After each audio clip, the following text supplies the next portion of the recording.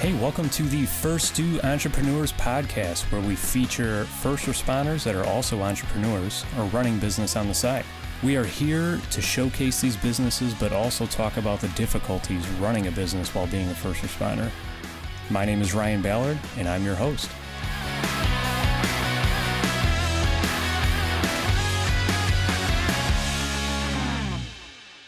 All right, in today's episode, I am super excited to welcome Joe Cummings. How are you, Joe? Doing good, Ryan. Thanks. All right. Happy to have you on. Joe is a police officer, our first police officer that we're having on the show, which is kind of cool. Joe is from Parker, Colorado. He's been on that police department for a little over 25 years and has a business called International Mounted Patrol Training and Tactics. So we're going to dive into Joe's past, present, what he plans to do in the future with the business, and we'll go from there. So I'm happy to have you on, Joe. Thanks, Ryan. Happy to be here. You know, we again, you're the first law enforcement officer we've had on the show, which is kind of cool. It only took a few episodes, but happy to get you on and talk a little bit about law enforcement community and what you have going on in Parker, and then obviously your business as well. So starting in the beginning, what led you to get into law enforcement? I know that you spent a short stint in the fire service, so I kind of want to hear the beginning of your story there. I've always wanted to be a cop, and I don't have cops in my family. I don't know why. My mom used to tell me the story that when I was a little kid, probably 3 or 4, she took me up to some Orlando, Florida police motorcycle officers, and I talked to them, and she used to tell me that I was hooked ever since then. So, and I grew up in Orlando, moved to Colorado when I was 15. When I was 15, I got into a police explorer unit. And here in Colorado, and did that until I was 21. And when I graduated high school at 18, I joined the volunteer fire department in my town. And it's now combined into a pretty big career department. Went to EMT school, was an emergency room technician, and can't be a cop till I'm 21, so have to have something to do, right? Mm-hmm. Really enjoyed the fire service. Was considering going down that road, but for whatever reason, I stuck to law enforcement. So I pinned on the badge 2 days after I turned 21, and that was 38 years ago. Wow. So long time. It's been a good run. It's coming to an end in March. Congratulations. That's awesome. Thank you. And that's the reason I'm kind of pursuing my business interest. I've been with the grant department for 25 years. Started the mounted unit in 2016. I did 10 years in SWAT. Came off SWAT in 2010. I came off as a sniper team leader. I got a pretty extensive background in firearms too. I've really enjoyed firearms training. I currently teach at 2 local police academies as well in firearms. And I've been a sergeant. I'm a patrol sergeant, and I've been a sergeant for about 12 years. I run a patrol team of great guys, and awesome. It's just, when I say guys and girls, and it's been a good run. I mean, I got a lot of cool things to hang on my wall, I guess, and had some good stories along the way. I'm sure. But I got into the mounted world. I've been riding horses most of my life. Used to show horses, and like they say, horses and guns, God bless America. And my department has been very, very supportive of not only allowing me to pursue my firearms interest, but the mounted unit. So we started in 2016. We're an accredited agency, and then I became an accredited mounted police instructor in 2018. I'm actually one of the lead instructors in the Denver metro area. I'm on the board of directors for the Colorado Mounted Law Enforcement Officers Association. I've also just hit my 5-year mark on the board of directors for the North American Mounted Commanders Association. Wow! So I do a lot of that stuff. I don't know if I'm going to do retirement well. I don't like to stay bored. And then so I do a lot of training. Like I said, I'm one of the lead trainers in the Denver metro area for several different agencies. And, not that I'm some great horse trainer or anything. I tell people, I said, yeah, I'm kind of an average horse trainer, but I'm a pretty decent people trainer. Awesome.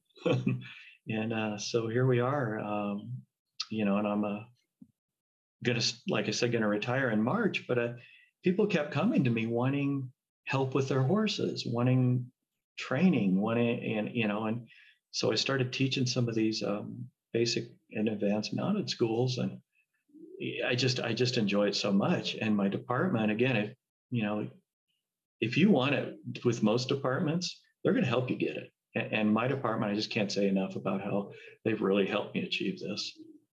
That's fantastic. And so I decided, well, I can barely log on and check my own email, but let's start a business. And here we are. That's awesome. You said you've been riding horses since you were a teenager? Yeah. Uh-huh. Awesome. And then as far as starting the mounted patrol division, in your police department, were there any specific hurdles you had to overcome? Obviously we're dealing with a horse, right? So, Right. we're talking about, stables and everything else that you gotta find space for, right, in your community. So, were there any hurdles that you had to overcome in regards to that? Yeah, they're not really hurdles, more pick which road to go down. Now, in our agency and most agencies in Colorado, and you'll find this through smaller to mid-sized agencies throughout the country, the city doesn't own the horses. We own our own horses, and then we contract them back to the city. So I have a contract with my city that I get a little extra compensation. I say my horses make some money while we're working, and then if anything should happen to them vet-wise or something, then they'll take care of them on duty. We also have a nonprofit group called COPS, and it's a kind of a department-wide group that supports our canines, our officers, our wellness programs, and they help with some of the expenses. So actually, the way we have it set up is, other than the initial expense of uniforms and saddles and stuff, we really run it at a zero budget. I don't. The people see us out there and they say, "Wow, this must be expensive." And I say, "Oh, not really. It's kind of a labor of love. It's expensive for me, Sure. and so we once we got our financing and how we're gonna do this, then the next step was to obviously have horses that will do the job. And that's I've been told that a sailor has a better chance of becoming a SEAL than a horse does becoming a police horse. It like the canines, they're every German Shepherd can't be a police dog. Sure. And so you have to look for the right horse, and then you have to take them through a basic school, and they're kind of on probation, if you will, for a while, and they got it. I think it'll be pretty rock solid. And so we lined out our training, we lined out our finances, we looked at the scheduling, how that's going to work, especially me being a supervisor. And like I said, the department was very supportive. Then we had to align our policies with CALIA accreditation, and we got it all lined up. And next thing you know, I'm riding horses. How many officers do you have in that particular division? In our department, we have two, Okay. and then the other agencies around have 2 to 7. We have a cooperative agreement, if you will, and we all work together. Like, we'll have an event out here, and I'll put 4 horses, to patrol this event for 2 6-hour shifts for full coverage. And I know the one area we had it's a local carnival type deal in the summer, and we had quite a few issues. We decided to start utilizing horses down there, and calls for service dropped in that area by 98%. Wow. Yeah, even drunk people don't like 1,200-pound cops. That's impressive. So it's been great, and we patrol our parks and trails. We carry AEDs in our saddlebags, which is nice, and people just love it. It's a great asset. That's awesome. Very cool. Um, so you were obviously started this mounted patrol unit. You were also, it seems, a subject matter expert on a House legislature bill that was passed in Colorado. I was myself and my good friend of mine who's retired, Larry Murphy. There was a House bill protecting the police horses, similar to the police dogs, and the way it was written, it was very. It couldn't have been the language in it. It was not enforceable, so we got with one of the attorneys, the El Paso County attorneys. We rewrote the wording, and then they called us up to the Colorado State Legislature, have us testify. We got sworn in as experts and had us testify in front of the House Judiciary Committee, and we got it passed, and the governor signed it into law. So police horses in Colorado are now protected under law. Wow, that's awesome. Very cool. And I get a chance to do some other writing, some other parts of the world. It's kind of cool. Yeah, absolutely. So what, as time went on, you're obviously your love for horses and riding, and then incorporating that into police work. It eventually led to your decision to form a business, right? Right. What was your driving force behind that? I mean, obviously we laid out a couple of the things, just now, reasons why, but what pushed you over the edge to actually make the leap? I looked at what was out there available, and don't get me wrong, there are some very good trainers out there, and there's other people doing similar to what I'm doing that are really good at it. So I'm not trying to capture some market, but there's a need for it. There's, unfortunately, and I ran into this in the firearms industry, is there's a lot of people out there preaching a lot of things that are more than willing to cash your check, that really aren't providing the quality training. And I just saw that while there are a few people out there doing some very high quality training, there's not many.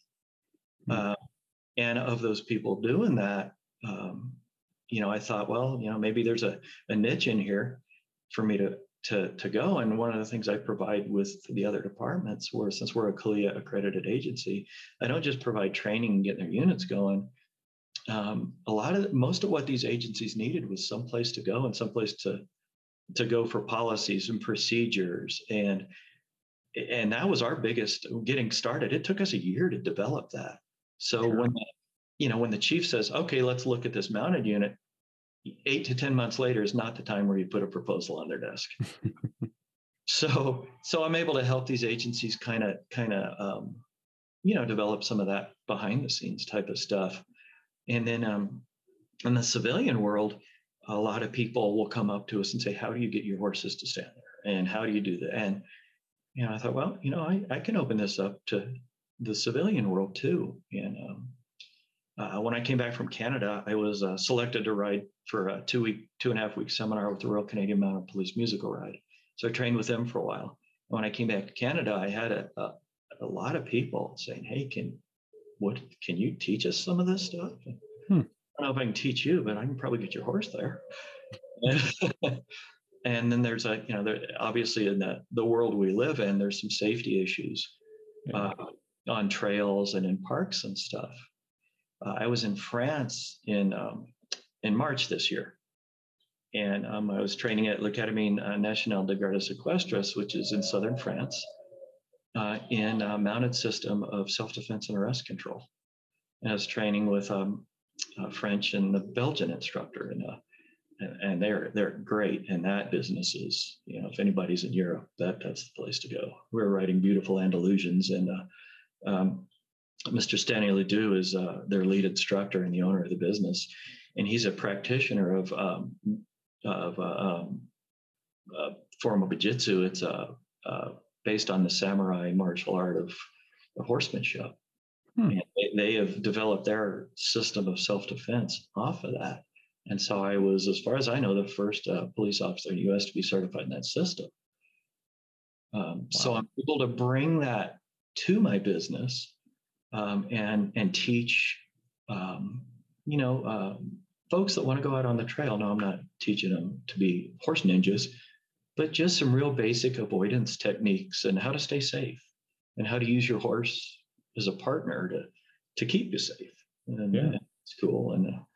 And I was teaching some stuff in Ukraine as well. I'm a Department of Justice contractor. I was in Ukraine before the invasion, and we were training. I spent June of 2020, in Ukraine with the U.S. State Department and two other instructors standing up the Ukrainian National Police Force. And so that experience in itself, and they're amazing people. Great horsemen. Just, I made some really good friends in Ukraine, and I can't wait for all this mess to be over so I can go back.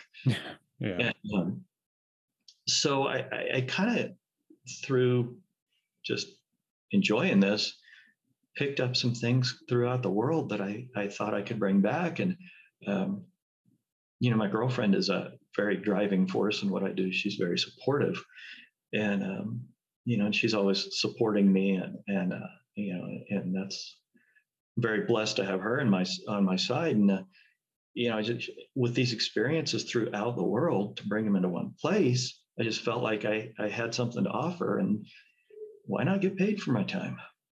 Yeah, absolutely. I mean, that's so cool. I'm glad you touched on the Ukraine bit of it, and France. I wanted to see if you were in there prior to the invasion, and it's cool going around the world, and whether it was Canada, whether it was France, the Ukraine, and gathering a bunch of basically, but just a bunch of information and techniques and things to come back to mold into your own training system is really cool. And it gives you a very unique training regimen, right? Because now you're taking bits and pieces from all over the world, Right. And now applying those to what you already knew and what you've learned here, in the States and in Colorado, and making into this really cool training system, that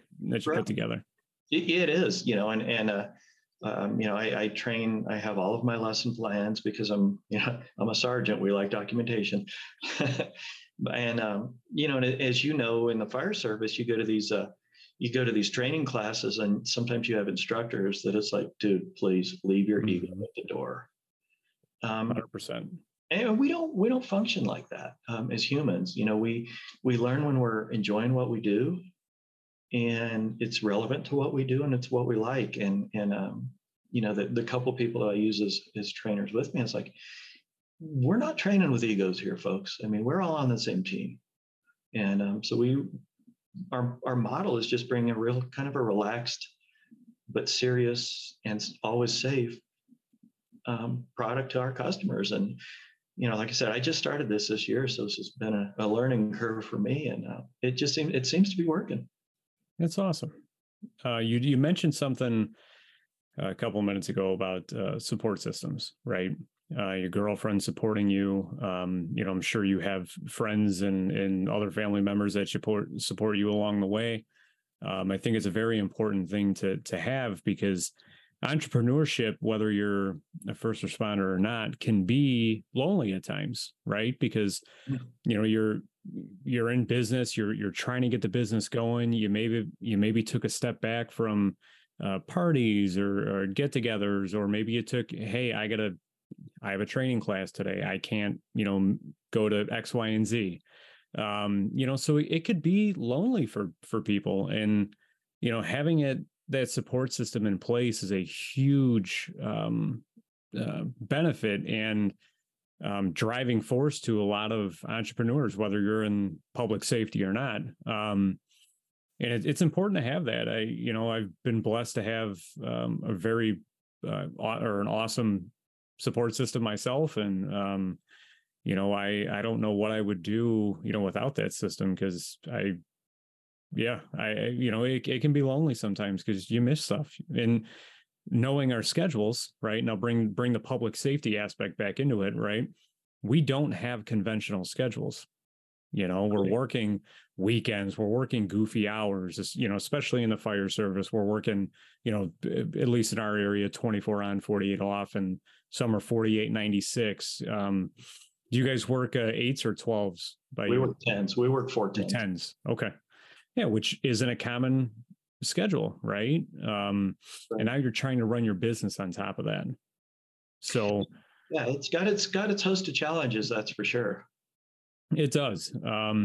A lot of people, I ask this question every guest, and if you could pick out something that you've struggled with, while trying to maintain, your business in the most efficient way, and then also now you're balancing your career, and now you're balancing your personal life as well. So, is there any or one thing that sticks out in your mind that has been an issue for you in the last year or so? The issue for me is a lot of it has been self-confidence. You hear all the time about small businesses failing. Yeah.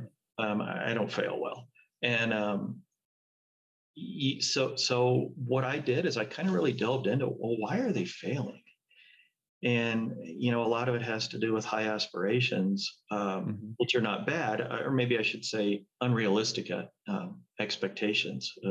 You're not going to be a millionaire in 6 months typically. Yeah. Start small. It'd be nice. Yeah, it'd be nice. Start small. And for me, really, you had, write out your business plan. And then what really helped me also was because, like you mentioned, our goofy schedules, is right on your calendar, from on this day, between this time and this time, it's business time. And that way everybody around you knows that, I'm going to be working on the business now. And it really kind of keeps you on track. And you guys are the same way. You could get a thought, sit behind your computer, and all of a sudden, well, now you're going out on a call. And, yep. So that with me was learning that aspect, because I don't have a business background. I've been in emergency services my whole life. And so learning how to juggle my schedule to create what I need to create to get the business going was difficult. Yeah, no doubt. And I think you share that sentiment with pretty much everybody I've talked to, including myself. It's tough, to balance that time. I mean, we're so, most people in public safety are so dedicated to their careers. We're not just doing your shift and going home, right? It's right. You're on this committee, you're on that committee, you're helping out with this, you're helping out with that. So it's a lot that you're giving to your career. And now you're giving a huge chunk of yourself to this business as well. And, time is a bitch, there's no doubt about it.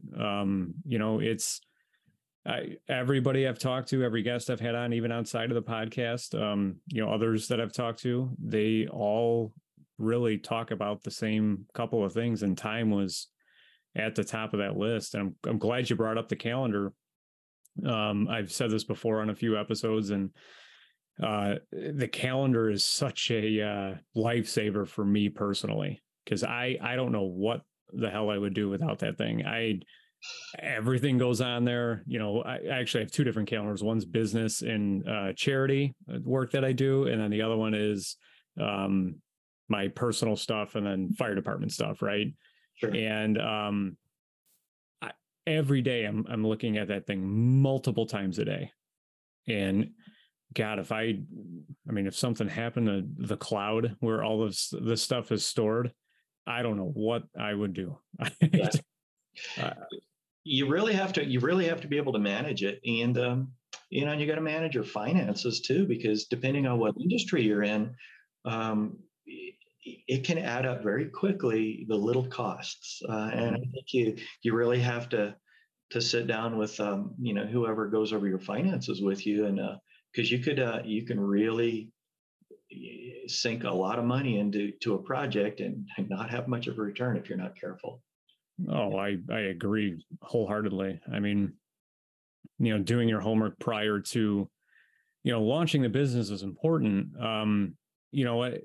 I had a guy ask me not too long ago that he came to me and said, "Hey, Ryan, what would you do, or how long did it take you to research what you wanted to do in your business?" And I told I'm typically one to really dive into something, even if it's buying a TV or car or whatever. I typically am that type of person that would dive in and okay, I'm going to look at all the specifications. I'm going to look at this, and this, and I'm going to make an informed decision. And with the business, I definitely did that, especially trying to figure out what I wanted to do. I knew I wanted to do something. I just didn't know what. And something I could do from home so I wouldn't take more time away from my family and stuff like that. So when I ended up coming up with something, my research almost stopped there. I was like, okay, this is a cool business model. I'm in. And then I just jumped into it. It was interesting just jumping into it. I mean, there was a lot of pluses there, but there was also negatives to that. In financial stuff is one of them, right? Because right. I didn't sit down and march out the finances. Now I'm glad I did it anyways, because I wouldn't be where I am today without doing that. And, right. So I definitely agree that it should be, you should do your research. You should dive in and figure out what you're getting yourself into, figure out the finances. That's one thing that I would definitely recommend from me personally was do a little bit more research on the finances before you dive in, and time commitments, stuff like that. But beyond that, just jump in and do it. Yeah, and that's it. And like I mentioned earlier, I've been in emergency services my entire life. Mm-hmm. I couldn't sit in a cubicle if you paid me, and all of my law enforcement's patrol. I've never been a detective or in administration or anything like that. And my biggest challenge was I don't know anything else. But look at what we do. Yeah. What we just talked about, we know how to research, we know how to get into things, we know how to plan, we know how to work crazy schedules. What I'm learning is that us as first responders, we have a whole lot of marketable skill sets. Yeah. And I really believe entrepreneurship is one of those that we kind of all have in us.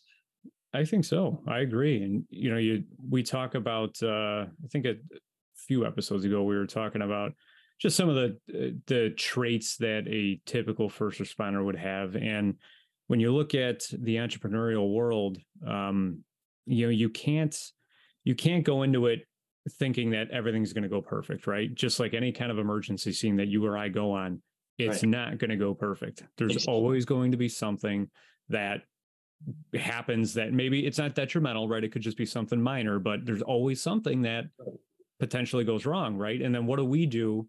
In the meantime, you and I are training to figure out, okay, we plan for those rare instances that occur, during an emergency incident, right? And the same is true in the entrepreneurial world. You have when you make a decision, it's important to figure out, okay, what are the potential consequences of this decision? Like when I give a medicine in the back of an ambulance, what's a potential reaction to that medicine, right? And what am I going to do to combat that immediately if they had that adverse reaction? So the same is true in the entrepreneurial world. I mean, you can't plan for every single thing in the world, but if you do a little research and find out those common issues with whatever decision you're going to make, you're probably going to end up a little bit better than you would without planning. No, I couldn't agree with you more. Absolutely. And in the case with starting a horse business is you're going to have, obviously you're dealing with clients and horses. And so for instance, if I'm teaching a school and I have an officer who's made a mounted unit and oh my God, dream come true. And they show up with this horse. It's like, oh boy. This one, go give it to a rodeo school. That's where it belongs. And so what am I going to do? Just tell this guy to go home and no, sorry, so sorry. No, I bring a couple horses. I put him on a trained horse and build him from there. We can come back and you got to have these different directions that you're willing to go, and you've got to be very flexible. with your business. Typically, the horse industry, it's disposable income, and well, right now things are a little tight for people. So, maybe maybe it's not gonna be as lucrative as I'd like it to be for a while, and you have to be able to weather those storms. But like you said, we show up on an accident scene, and you get 2-car minor injury accident. And you get there, and there's 6 cars and carnage everywhere. So I really wasn't planning on this when I got here, but we make do. And the sheer nature of what we do makes us actually, I think, pretty good at that. Yeah, it's adaptation, right? And that's a perfect example, right? You get dispatched and you're told it's a 2-car minor accident with airbag deployment. Oh, okay. Probably BS. And, you're probably going to be getting a couple of refusals. You're doing a quick report on your end and we're going to be out of there, right? Right. And you pull up and it's just, like you said, there's 6 cars, is mayhem. People are laying on the road. It's like, where did that information come from? That is not what I was planning for. Bring 4 of those big red trucks and turn them sideways. Right. Yep. And but it's adaptation. It's okay. Situation changed. Now I have to adapt and I got to figure it out because they called us to fix it. Right. We're not calling somebody else to fix us. Right. Exactly. So, we have to be those people with these kinds of mindsets, because if you don't, you're gonna fail, especially as a first responder. You really are. And another thing I'm learning too is don't listen to the naysayers, and don't worry about what other people are doing. Because people have asked me, well, what is A, B, and C trainers out there? Well, why are they doing this? What are they doing? I need to worry about what I'm doing. And like I said, there's really good trainers out there. And what we're getting into also is we're seeing a lot of civilian trainers claiming to do police training. Okay, what qualifies you to do that? I'm a Colorado Post full skills instructor. I got a nice, cool certificate on my I Love Me wall. What if we get, I've done some expert work in court. If we get into court, it's maybe not going to work so well for you. Yeah. So rather than tell somebody, oh, that guy doesn't know what he's doing. And I think it's important that we, especially as first responders, we never talk bad about each other. Yeah. It's just poor business. And it's like, I had to step back and say, well, I'm not going to worry about what the guy down the street's doing, who's probably never even been close to a police horse. I'm just going to worry about what I'm doing. I'm going to put out the best product I can. And I had to really focus myself on, we're going to worry about Joe. We're not going to worry about Bill, Fred, and Ted down the street. I couldn't agree with you more. It's there, and you're always going to have naysayers. Especially as you become more successful and your names start getting out there and everything else, and they're gonna be like, oh, well, Joe doesn't know what he's talking about. Joe doesn't know shit. Blah blah blah blah blah. Well, how do you know? You don't know Joe, right? Like it's, and people do it to get a rise out of other people. People do it because they don't know what the hell they're talking about, and they think they do, and they're not an expert. Like you said, it could be a civilian that's trying to teach mounted police tactics. Well, right. How do you know you're not a law enforcement officer? You never were. So how can you claim to teach, and how can you claim furthermore to know more than Joe? Right. And then a lot of people can teach the sensory training. People call it desensitizing, but I always tell people that the time you have a desensitized horse is the time you're laying on your back looking up at it saying, well, I thought you were desensitized. That's the big thing right now is desensitizing horses. And different people have different ways of going about it. I don't hit horses or beat them again, coming from the first responder world, we have partners we work with. My partner just happens to weigh 1,000 pounds. And you've got to be a partner and you got to work with them.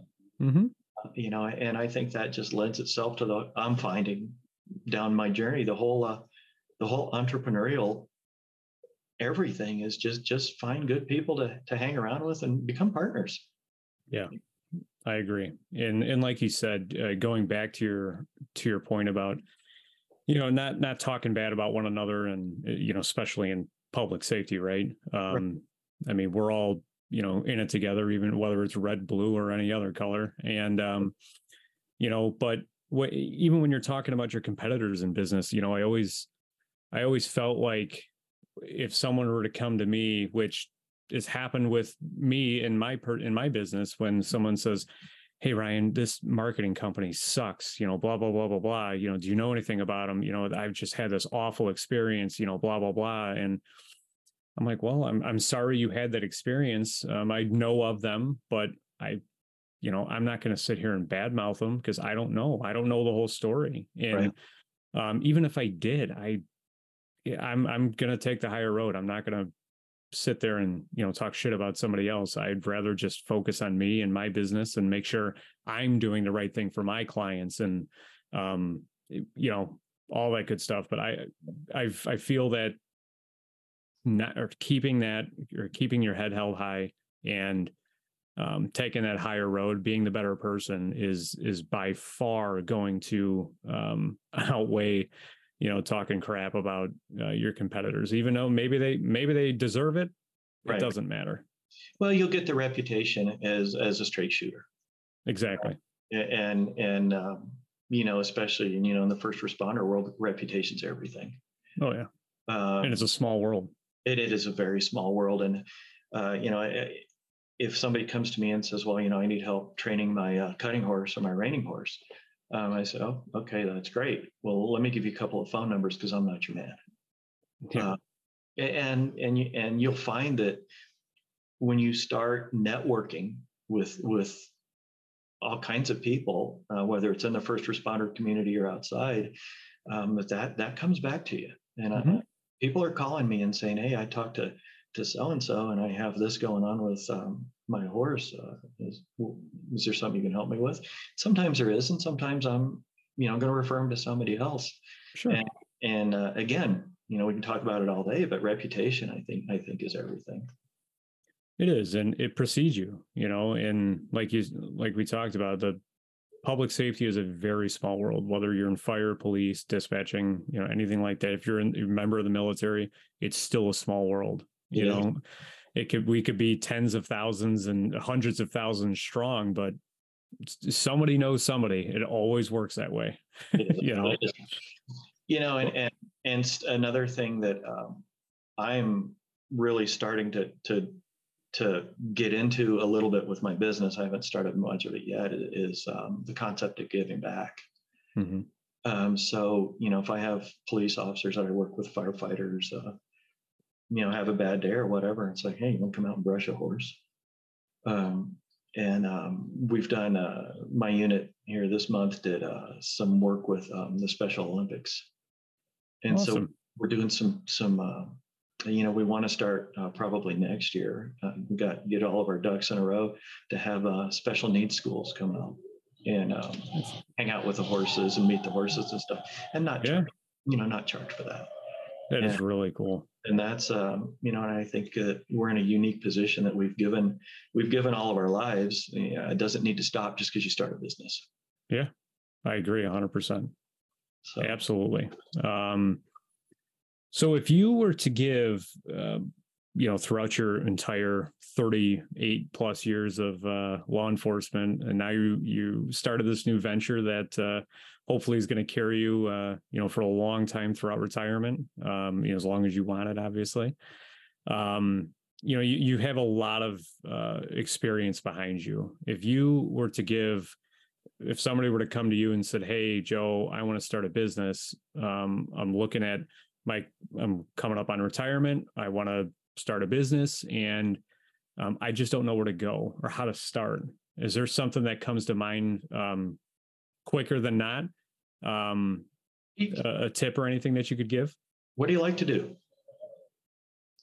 Because as we're approaching retirement,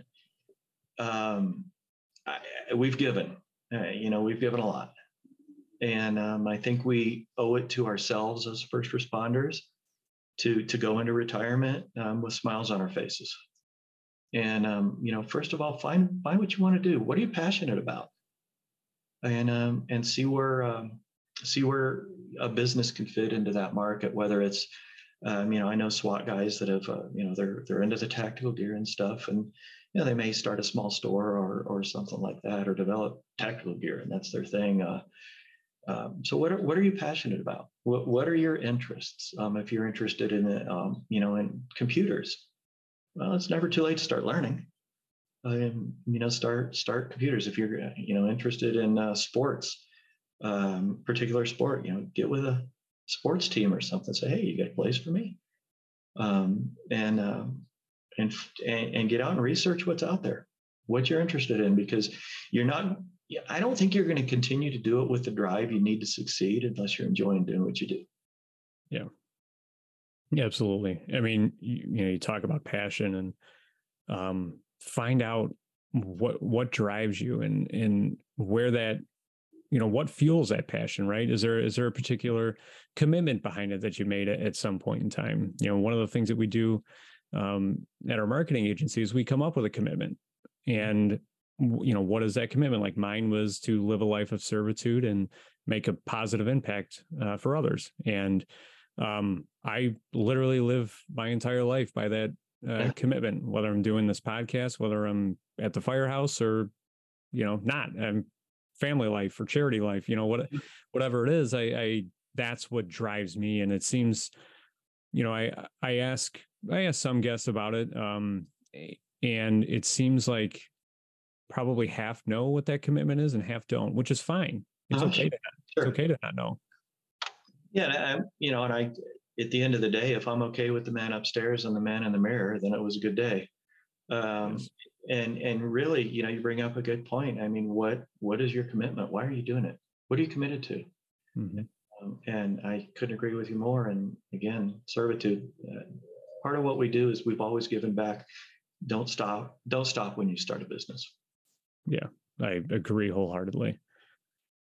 Joe, if people want to look you up, whether it's horse training or whether it's they thought or something in your story sparked a question, anything like that, where would people go to find you, to contact you? They can go to my website, which is www.internationalmounted.com, or they can shoot me an email at guncop, GUNCOP, @comcast.net. And I'd love to interact with just anybody. We're all in this together, and whether it's an entrepreneur or especially the first responders. Yeah, absolutely. What we'll do is we'll put all of that information in the show notes, and if somebody would like to contact Joe, about anything that we talked about, they need advice on something, especially when it comes to mounted police, please reach out to him, check out his business. Joe, it was a pleasure to have you on, my friend. I'm glad we connected, and hopefully we'll have you on again in the future. Sounds good, Ryan. Thanks. It was a pleasure to meet you, and I'm happy to be on. All right. Thanks, Joe. We'll talk soon. Thank you for listening to the First Do Entrepreneurs podcast. If you like our show, please hit that subscribe button below and leave a 5-star review. If you're a first responder that also runs a business, or maybe you're looking to start a business, check out our Facebook group for tips. Thank you again for listening, and we'll see you on the next episode.